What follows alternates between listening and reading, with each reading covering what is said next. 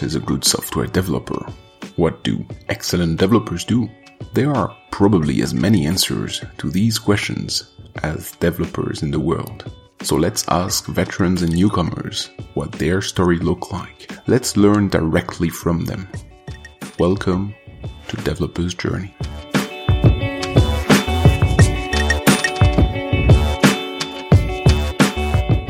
Good evening, everyone, and welcome to Developer's Journey, the podcast shining a light on developers' life from all over the world, literally today. My name is Tim Bourguignon, and today I receive Arnaud Portery. Arnaud is a VP of Engineering at Vente Privée. It's hard to switch from French to English, gosh.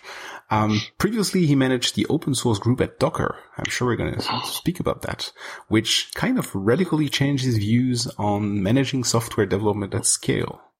Arnaud, well, thanks for joining. Hi, Tim. Thanks. You're in Portugal right now, right? I'm in Portugal right now, yes, for a mix of work and holidays. That's cool. That's cool. So it's really international, from all over the world. So French guy working remote from Portugal. Cool. You and I met in Paris in March for the Ncraft conference, where you held a talk that was called something like Teaching the Lessons from Open Source, and was basically bringing the lessons of open source into not really open source companies. It was very interesting, and I hope we're going to hear more about that today. But first things first, tell us your story. How did you end up at Docker, working on the open source world, or this open source group at Docker?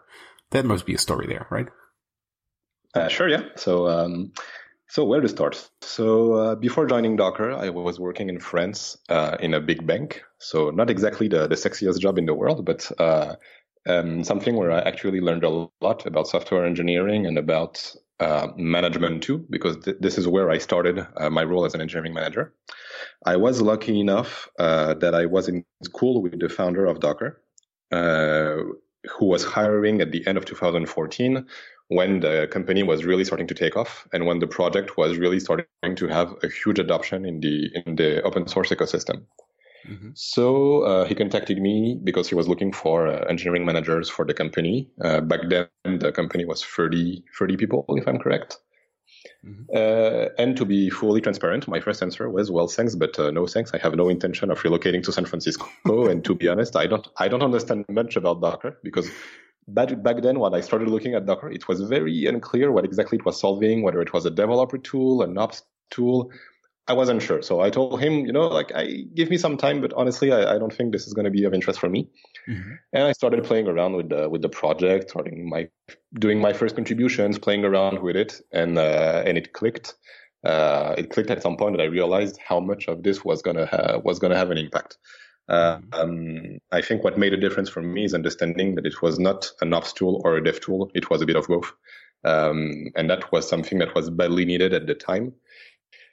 So I ended up accepting the offer, relocating to San Francisco, and I worked there for 3 years. Mm-hmm.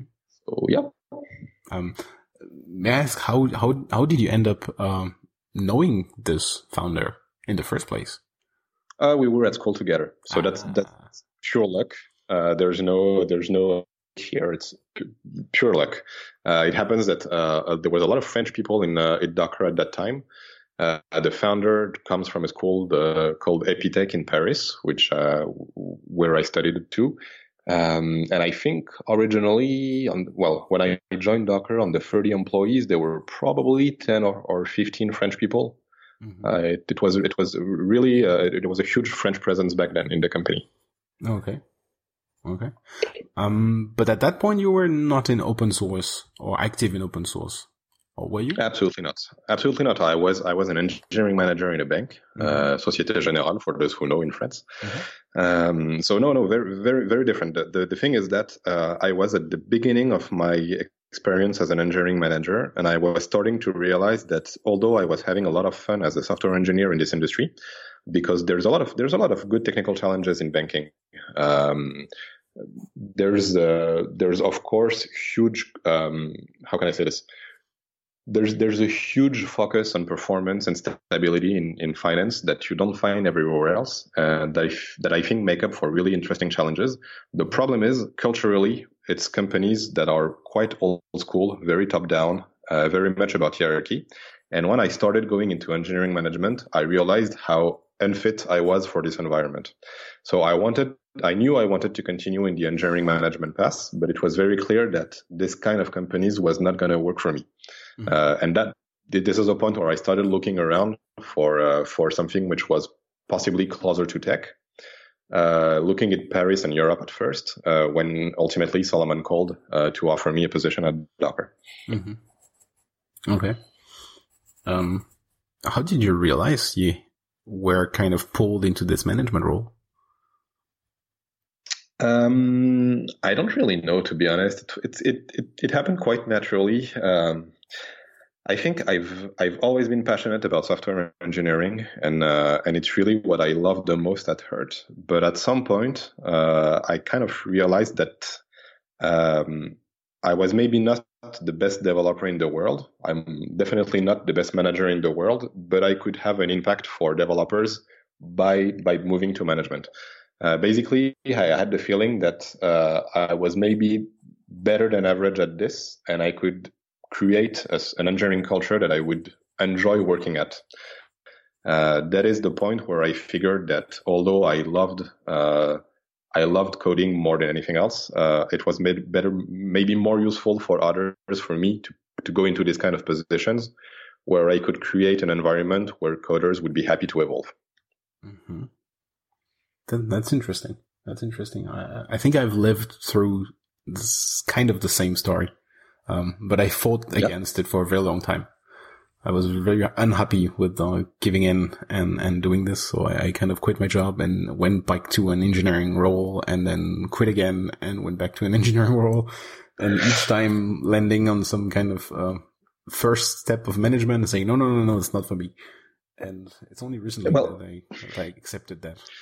At first, I found a balance in that I had good feedback from the team about managing teams. People were appreciating having somebody in this role that understood engineering and understood what it's like to be a software engineer. And I found a balance at first by dedicating my coding time strictly to things that were helping the teams in some way. So one thing that I tried to forbid myself is to contribute to the product itself as much as I could, because you don't want to be a bottleneck on these kind of things when you're the engineering manager. But trying to satisfy your desire to code and to contribute nevertheless through tooling, through infrastructure things, through basically all the setup that could help the teams. If you go through with this, and if it doesn't work out, it's all right. Nobody's going to lose and nobody's going to wait on you. Mm-hmm. So that's why, for example, at Docker, I spent a lot of my time working on tooling for like open source dashboards, like metrics, trying to track our activity, understanding our activity, and this kind of stuff that would give transparency to the team and to also the broader community, without necessarily, like being a bottleneck on the product development. Mm-hmm. Mm-hmm. I'm not sure if it's possible, but is there some kind of standard day as a manager? What would it be like to be manager at Docker? Well, being an open source project and being the manager of an open source facing team was extremely specific, because ultimately the team at Docker was quite small, and if you think about it, there were way much more engineers outside the company than inside the company contributing on the project. Mm-hmm. We're talking about a 10 or 20 ratio, I guess. At some point, there were probably like 20 people on a team, while we had 150 pull requests every month. So that gives you a sense of scale. So no, there's no typical day. Although what's interesting in a company like Docker, which is basically in between open source community and commercial products, is that you have to juggle permanently with both. So a lot of my job was trying to figure out how to find a proper balance where you would have a healthy open source community and a healthy open source project where people could be involved, and where people from the outside understood that the leadership and the authority of the project was fair, and at the same time delivering for Docker, the company, what mattered to ship the commercial products and to make a difference in the market. Mm-hmm. So a lot of it was about this. I think for me, the major peak of success was the point where we reached the same number of maintainers from Docker employees and outside employees.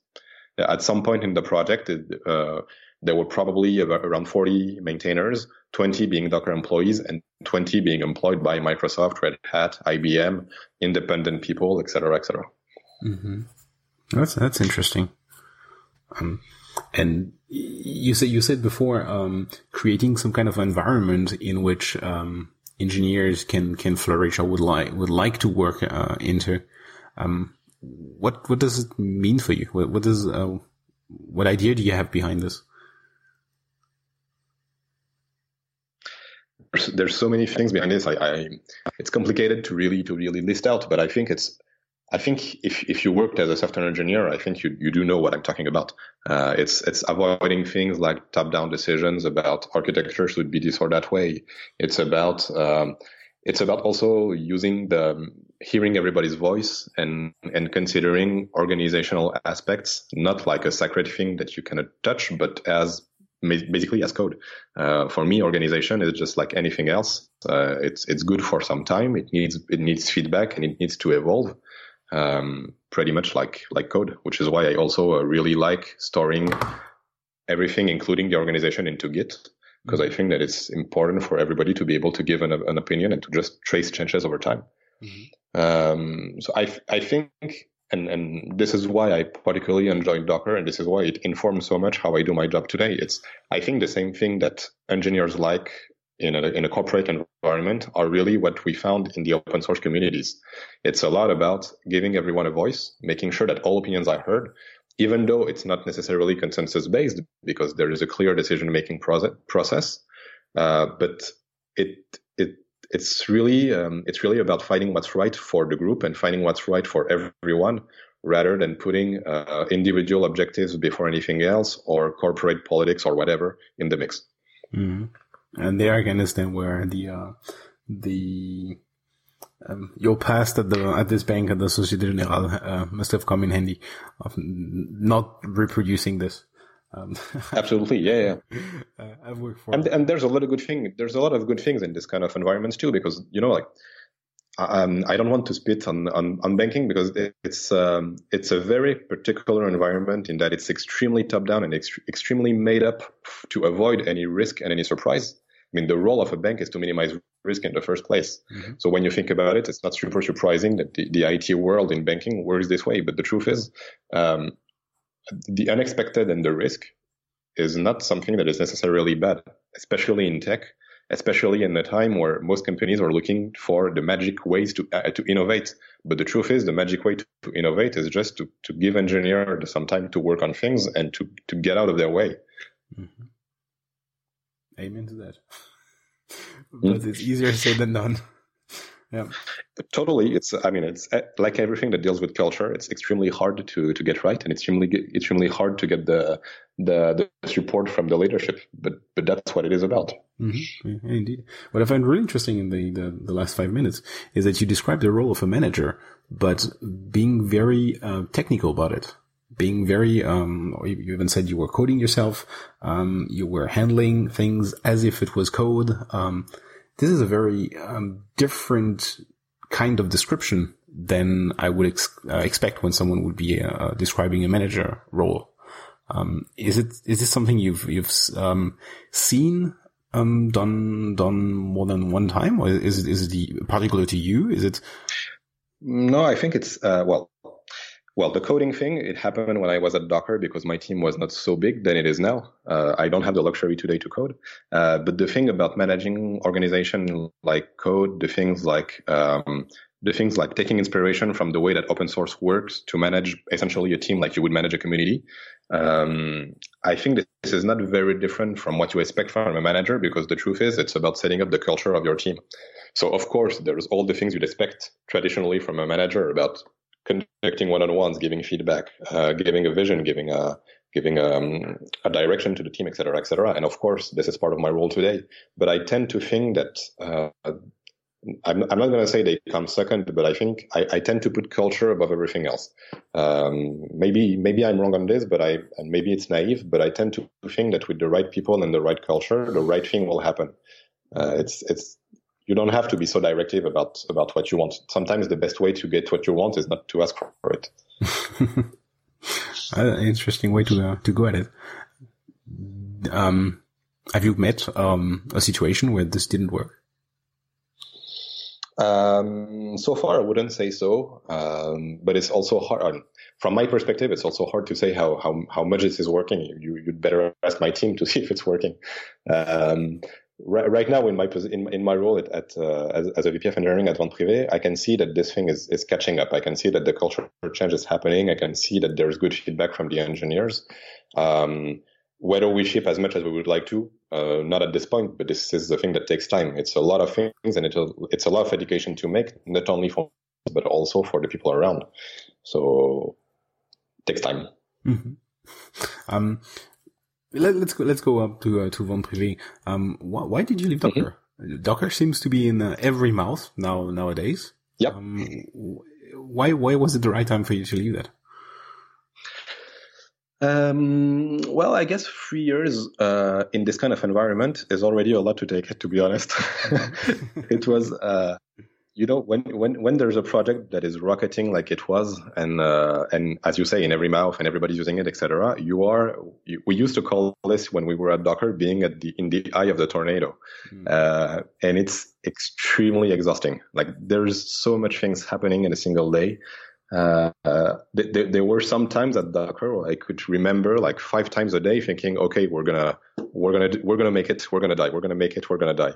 It's just impossible to describe, but it was extremely intense. So I think 3 years was already a lot to take. And then there was also it's a company which was changing a lot. I mean, I joined it when we were 30. I left it when we were 300. It was a different company, and the focus was changing from innovation and building the product to monetizing and to going enterprise, which is something that I was not necessarily not interested about, but it's just not the reason that I joined Docker initially, and I think it was the right time to go check something else. I also joined Docker from the bottom of the ladder. I joined as a software engineer before making it to engineering manager.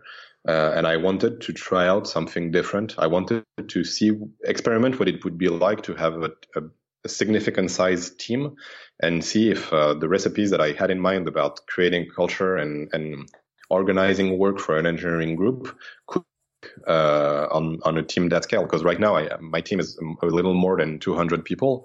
So it's something extremely different from what I know at Docker. It's closed source. It's not open source. So for me, it's a huge opportunity to be able to play around with the things that I have in mind and see if it actually works in practice. Mm-hmm. Oh, I can relate to that. I can relate to that. The project I'm working on right now started like this. It was a project I had actually seen before in my mind, but never in this geometry, saying, well, I would have never done this way. So let's go there and see why they did it this way. Yeah, exactly. Now I know. I wouldn't still do it this way anyway, but it was interesting. I mean, there's no bad experience anyway. So no. It's all that you made. What you make of it. If you manage to put some coins on the side every day and still find some things to learn, then it's never time lost. Exactly. One thing that may be interesting is now that you've switched to a very managerial role, not just a small team, but more a bigger department or a whole division. I'm not sure how you call that at Vente Privée. Are you involved in hiring process? I suppose you are, right? I gotta say that at this point, hiring is maybe one of the biggest part of my role. Mm-hmm. Mostly because Vente Privée is entirely transforming its information system and putting back tech at the center. So from the day I joined, there was about 200 open positions. So that's a lot of time. Yeah. I spend a lot of time on hiring, on communication about what we're doing, on interviews, of course. So yes, it is a lot of my work. So how did that go? It's going well, because the truth is that there's not so many tech companies in France who are extremely attractive to engineers. So I have the impression that people in France see when something is happening somewhere and all turn at the same company at a given time. When I was leaving Société Générale and I was starting to look around, back then the company that everybody was looking at in tech in Paris was Criteo. And I ended up interviewing to Criteo like everybody else would. And I think right now people know that there's things happening in Vente Privée. It's a huge challenge because we come out from a lot of legacy and we're really trying to reinvent everything and entirely changing the culture and changing our approach to tech. And we need people for that. There's a lot to do. And so far, it's working great. I mean, I don't have the numbers in mind, but we probably hired 100 last year, and we're still growing strong. We opened outside of Paris because, of course, you cannot grow this fast if you only look at Paris. And to be honest, it doesn't make sense at this point to only look at Paris. So we opened up offices in other places in France, such as Nantes, such as Lyon. We opened an office in Warsaw, and we are also more and more open to remote work, which is something that was very different from the initial culture of the company. And it's interesting to see how this is working out. Mm-hmm. So, okay. How do you screen for culture? Can you do that? No, it's extremely hard. It's honestly at this point, I would say that it's not a good thing to say, but honestly, as an interviewer, I don't think that I'm using much more than gut feeling. It's a lot about the question I ask are a lot about what are the times that you really enjoyed the most in your past experiences? What are the times that were not good? And you can tell from those questions usually when it's really about the people, when it's really about the tech, when it's really about, like what are the things that are the values that are important to the candidate. From there, usually you can tell a bit, but there's no good answer. The one thing that I really appreciate, and honestly I cannot explain it. I think there's a lot of magic to it and a lot of alchemy that you cannot really put words on. Vente Privée, when I joined it really struck me as a company where people were extremely welcoming and extremely open to any kind of discussions.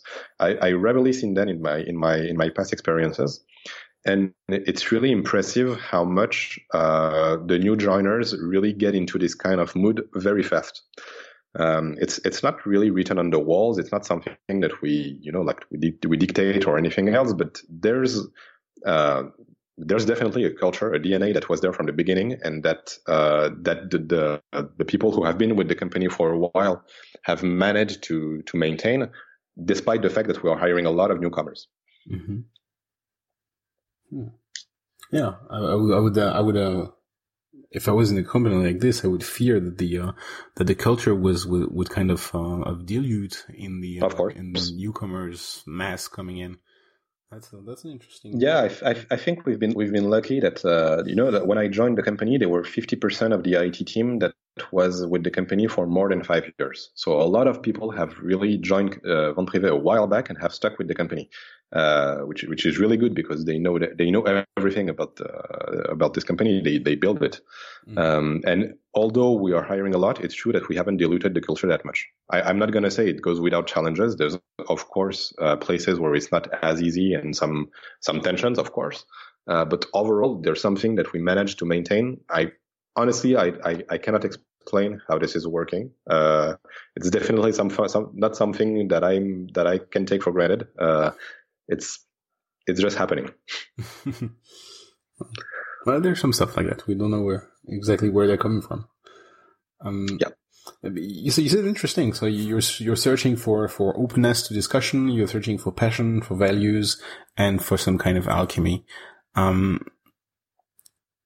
can listeners get there? I mean, some of them are just coming out of university or coming out of their studies or whichever that is. Some of them are in the industry already.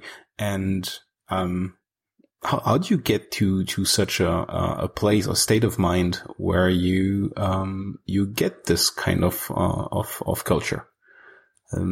It's a very metaphysical question that I'm asking. I know. Yeah. It's hard to say. I think for people who are mostly junior, like going out of school or in their first job, I think it probably takes time to know in which kind of environment you want to evolve. I see a lot of people freshly out of school who maybe go too fast in trying to aim for this or that company without knowing yet what is it they're looking for. There's not all cultures will work with anybody, and that's fine. Where everybody's different. It's important that you also understand what works for you. For people who are already in the industry, I think a lot of it, I think you can tell a lot of it also when interviewing yourself, like asking questions to the interviewer about the culture of the company, especially about what is the decision-making process? Is it happening from the top down? Is it happening from the bottom up? Is there any way to ask open questions on a weekly or bi-weekly basis to anyone in the company? US-based companies are very well known for having this kind of all-hands meeting on a weekly basis or bi-weekly basis where anybody can ask a question to anyone. You can basically ask a question to the CEO in live. That's something that is very unusual in European companies, which I think are more old school about the hierarchy and the fact that you don't get to talk to the top-level management so often. I think this is the kind of things that are really crucial to ask for when you are interviewing.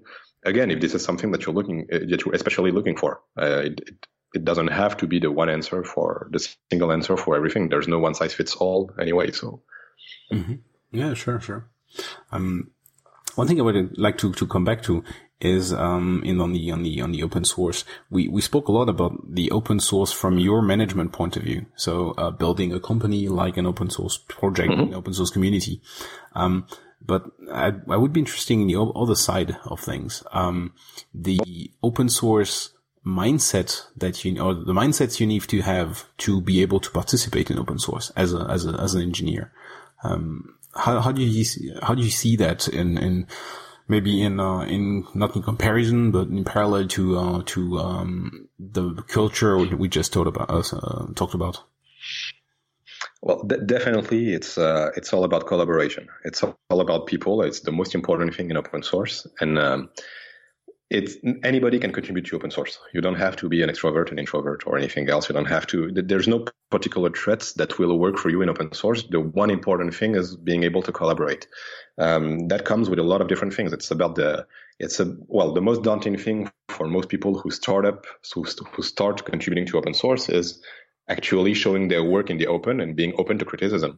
This is extremely hard for anyone at first, but it also comes with the idea that you can trust the other people, that you have to trust that they are well-intended. They're not going to criticize for free. They're gonna actually try to give you something with feedback and try to improve the product altogether. So this is the approach that I think is most important, and that sometimes can be very different from what you see from traditional enterprise, where it's a lot of us versus them. It's a lot of like team boundaries and almost tribes, rather than having something more open where everyone's work is open to see for all the others, open to discussion, open to criticism also. Yeah. Have you read the book Remote from DHH and Jason Fried, the creators of No. Basecamp? Their company is fully remote all over the world, and they wrote a book about their remoteness and why they advocate for remoteness. And one of the comments struck me really hard back then was that a good remote worker is a very good worker, but the opposite is not necessarily true. And I wonder if this applies as well in this case, that aiming for the OSS, the open source software mindset, that people are going to be able to communicate, are going to have the accent on this collaboration you talked about, on people and working together. But the opposite is not necessarily true. So you can still find people that are excellent workers, still not participating in open source, but somebody who is thriving in open source is very, very likely to be this mindset that you are searching for.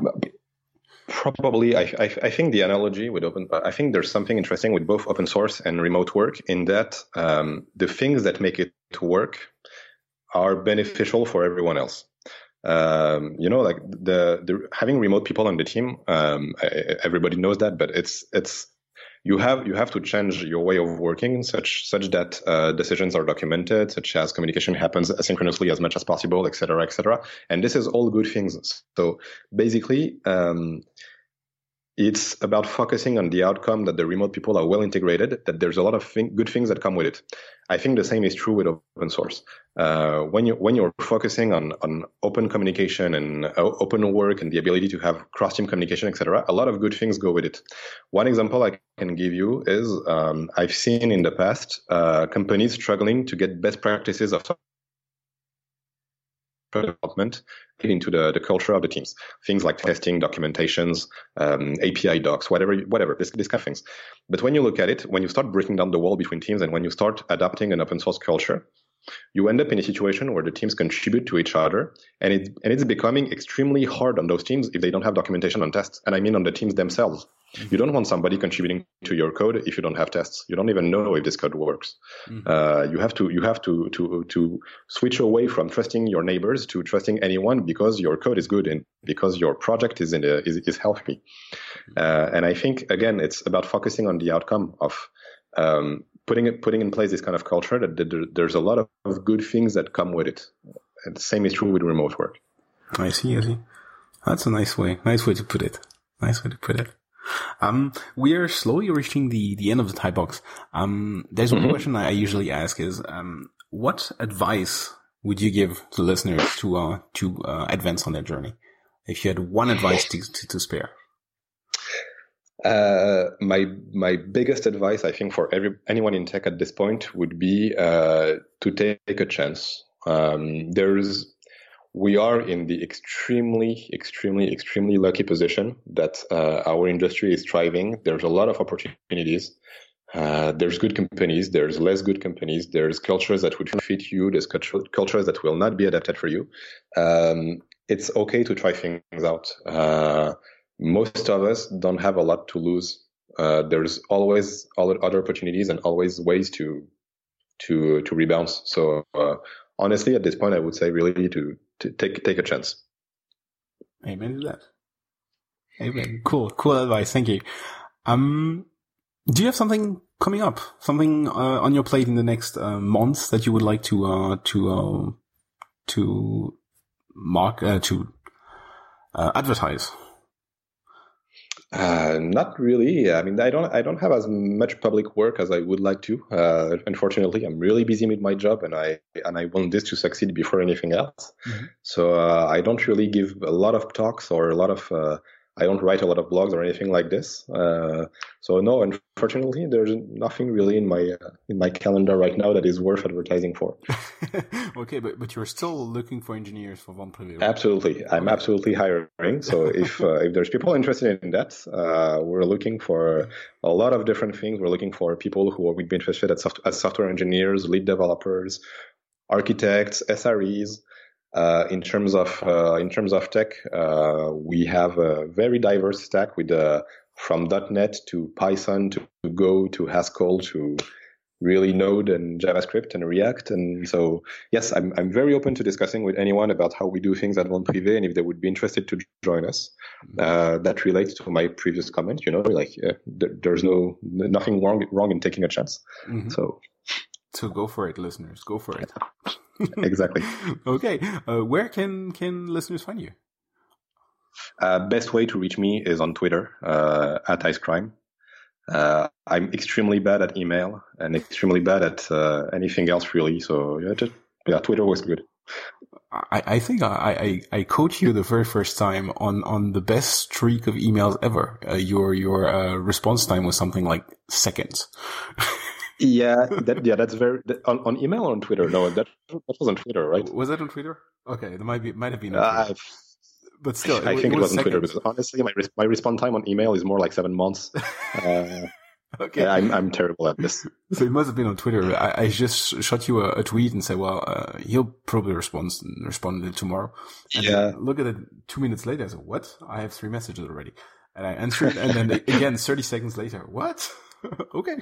Probably. And my DMs are always open. So, I'm always happy to help anyone, including giving, a career advice, management advice, or even helping people, like connect to other people if they're interested to join some company or whatever. I do this a lot, and I'm happy to do so. Mm-hmm. So, okay. So at Icecrime, ICECRIME.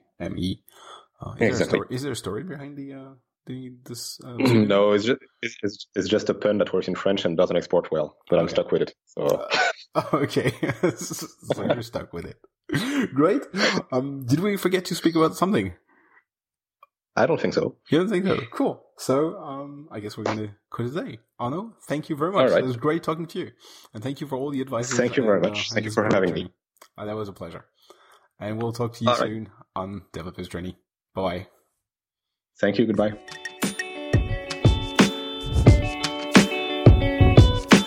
Dear listener, if you haven't subscribed yet, you can find this podcast on iTunes, Stitcher, Google Music, and much more.